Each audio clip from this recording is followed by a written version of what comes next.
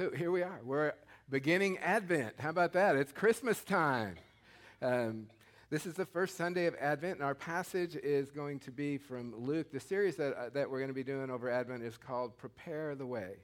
And so we're going to talk about that, and the passage out of Luke 21 I'm going to read, begins at verse 25. I'm going to read from the Message. So it's a paraphrase, not a direct translation, but it really is a powerful message for us this morning. Verse 25, it will seem like all hell has broken loose, sun, moon, stars, earth, sea, in an uproar, and everyone all over the world in a panic. The wind knocked out of them by the threat of doom, the powers that be quaking. And then they'll see the Son of Man welcomed in grand style, a glorious welcome. When all this starts to happen, up on your feet, stand tall with your heads high, help is on the way. He told them a story. He said, look at the fig tree. Look at any tree for that matter. When the leaves begin to show, one look tells you that summer is right around the corner. The same here. When you see these things happen, you know God's kingdom is about here. Don't brush this off. I'm not just saying this for some future generation, but for this one too. These things will happen. Sky and earth will wear out. My words won't wear out. Be on your guard. Don't let the sharp edge of your expectation get dulled by parties and drinking and shopping. Otherwise, that day is going to take you by complete surprise, spring on you suddenly like a trap, for it's going to come on everyone, everywhere at once. So whatever you do, don't go to sleep at the switch. Pray constantly that you will have the strength and wits to make it through everything that's coming and end up on your feet before the Son of Man. This passage for the first week of Advent for this year points directly to Christ's coming. And you probably didn't miss that there's just a little bit of what's called apocalyptic language in this, a little bit of end times focus on this, language that speaks of all hell breaking loose, of panic and doom and that kind of thing. But the overall tenor of the passage, and I don't want us to miss this, is one of hope and encouragement. Jesus also says this. He said, when all this starts to happen, up on your feet, stand tall with your heads high. Help is on the way. Your Redeemer, your redemption has come.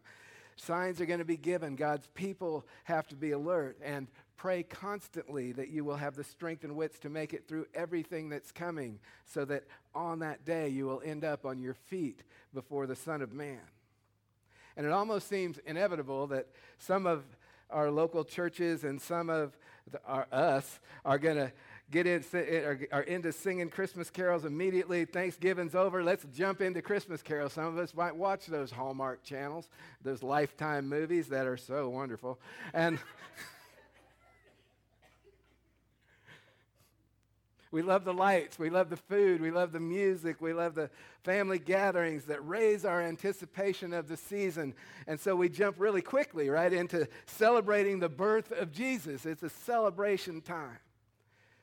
Now, for me, I was raised Roman Catholic, and I have no real memories of Advent as a season, and that's probably not their fault. That's probably my fault because I probably didn't pay much attention.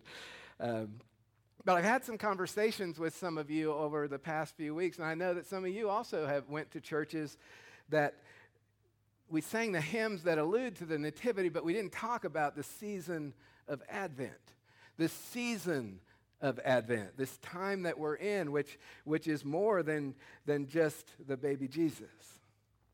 For me, as I've grown in my own understanding of this season, I've developed a little bit greater awareness of the need to wait, to reflect, and to prepare during the weeks prior to Christmas and that Christmas day that we love to celebrate.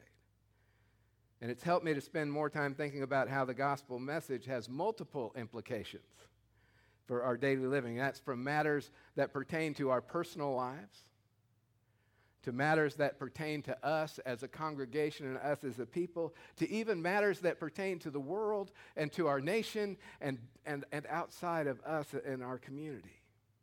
The United Methodist Book of Worship states the following in reference to Advent. The season proclaims the comings of the Christ. And that's not a misprint. The season proclaims the comings of the Christ, whose birth we prepare to celebrate once again, who comes continually to us in word and spirit even now, and whose return and final victory we anticipate. So the Advent message, the message of Advent, should not just be about the baby, but also should be about the return. It's a message of the already that has happened and the not yet still to come. The not yet of our, here's a good word for you, our eschatological hope. Everybody knows what that means, right? Our end times, the end times is eschatology. Our end time hopes. We have such a hope in Jesus Christ. And our passage for this Sunday in Advent, Jesus is uttering a prophetic message concerning the future. Several signs are about to precede the final coming of the Son of Man, and those can be interpreted and are interpreted often as distress. They can bring anxiety to us. They can bring hopelessness, and there's a lot of preachers out of doom and destruction standing around on street corners and doing all kinds of stuff. That's what they're preaching is this look at it's all bad and it's all you're going to be doomed and all that kind of a mentality in preaching. I think that they hurt the church and hurt the credibility of the church more than they help the church. But do not be don't miss that what they're underneath all of that judgment is real, that judgment that they're talking about is a real thing. The end times preachers that point to that. But here's the other thing about that. It's a judgment about injustice. What are we doing about injustice? It's a judgment about the inequalities in our life and in our world. What are we doing about that? It's a judgment about an indifference towards love and compassion and unity. If we're being indifferent about those things, then we need to examine our lives. We are to be engaged in those struggles. We are to participate in those struggles. It's one of the reasons that we love the one life or one race movement around here. The solution for racism is found in Jesus Christ. The solution for racism is going to be found in Jesus Christ. It's the building of relationships across racial divides. It's the building of relationships across denominational, congregational divides. It's when we get together and we start doing ministry together.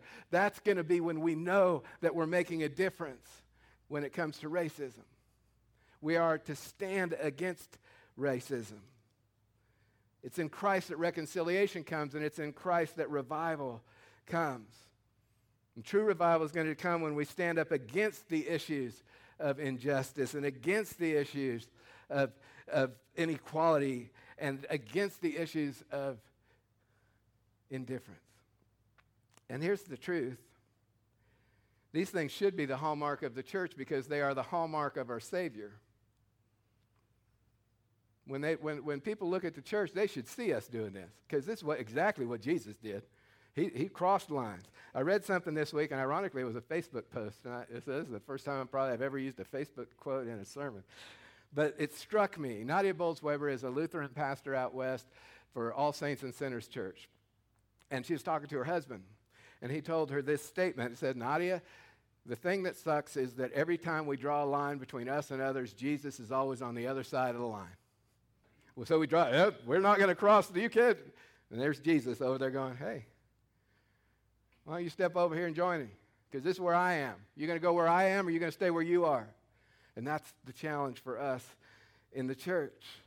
See, that's why he came in the first place, so that those lines can be crossed. And when he returns, he's going to be expecting us, he's going to be expecting the church to be in the business of crossing over the lines. We're supposed to be in the business of reaching beyond ourselves. We're supposed to be doing that on a daily basis. If you see someone that isn't like you, then reach out. Let's be in the business of going beyond ourselves. Because we have such a hope in the deliverance and in the salvation that comes from Jesus Christ. We have the hope that the world needs. And the passage points us to that there's hope on the horizon. Don't go to sleep at the switch. Now, that may not be the most biblical interpretation, but don't you love that? Don't go to sleep at the switch. Because if you go to sleep at the switch, you're going to miss it. Don't miss it. Don't go to sleep at the switch. Pray constantly that you're going to have the strength and wits to make it through everything that's coming and end up before the Son of Man standing on your feet going, hallelujah, glory to God, praise to you, Jesus. See, for the Christian community, Jesus' message of end times is not about doom and gloom. It's about joyful expectation. Because that's what we have, a joyful expectation in light of the coming kingdom. And that promises us release for the captive, deliverance for the oppressed. That's us. That's who we are. That's what we are as the body of Christ. We are an already and not yet people. That's how we live as Christians. Advent, this season, is an opportunity for every single one of us. It's an opportunity to focus not just on the 6-pound, 8-ounce baby Jesus that Ricky Bobby talks about in Talladega Nights. Love the 6-pound, 8-ounce baby Jesus, don't you? Hallelujah. That ought to get an amen. Love 6-pound. Yes. Sorry, I just went to, I'm be on you like a spider monkey. We love the 6-pound, 8-ounce baby Jesus. But that's not our whole focus. Need not be. See, we also focus on the return, the not yet of Jesus who's going to come and who's going to restore the world to the original intent of Christ, the original intent of God's creation. Now, for those who live to step on others, this message of Jesus is a message of judgment. But it's an opportunity to turn. It's an opportunity to repent, to draw near to God this season of Advent. For those of us who cling to the promise of God, the coming kingdom is the time to look up for with hope and celebration. Jesus said, stand up and raise your heads because your redemption is drawing near. Your redemption is drawing near. And there are many passages that point to the not yet of Jesus. And I think it's important to be aware of signs of the time, so I want to touch on those, a few of those. There's a lot. Matthew 24, but Jesus himself said this. He said, many will come in my name claiming I am the Christ and will deceive many. You will hear of wars and you will hear of rumors of wars, but see to it that you are not alarmed.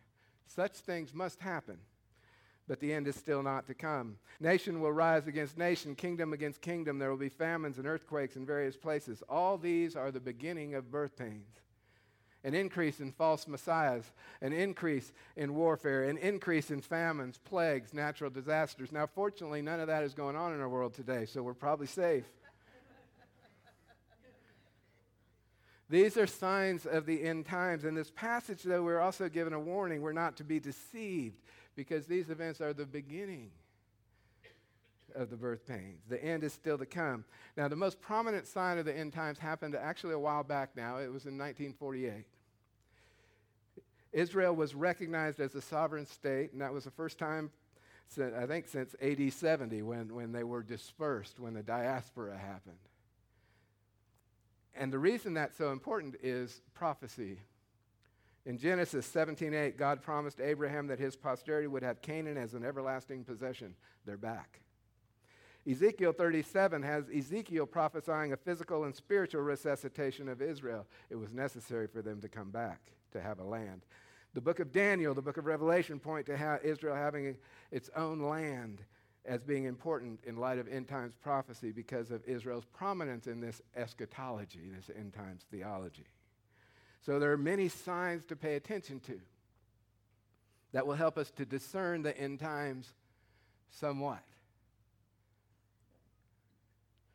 We should not, however, interpret any singular event as a clear indication of the soon arrival of the end times. God has given us enough information that we might be prepared. We might be prepared for it. And that's what we're called to be as our hearts cry out, come, Lord Jesus, come. Wow, Mike, that's a pretty weird Christmas message. Where are you going with this thing? Look, I know that Christmas has become a time of presents and trees and tinsels and shopping and a whole lot of other things that really don't have a lot to do with Christ or have a lot to do with the advent of the Christ. What I am pointing to are these two things. Yes, we want to celebrate the birth of Christ. We want to celebrate the already of that birth. We want to celebrate that the kingdom has come to us, that when we say yes to Jesus, we step right into the kingdom. We want to celebrate that, so we want to do that. But there's a not yet in this as well. And the not yet is that this season we need to be prepared and be thinking about and be remembering and reflecting on, he's coming back too. Where am I? Am I ready? Am I paying attention to those who are on the other side of whatever line that I've drawn? Celebrate Recovery is all about reaching beyond lines and being across that one race.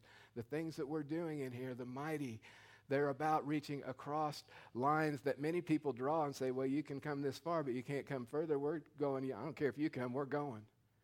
Amen?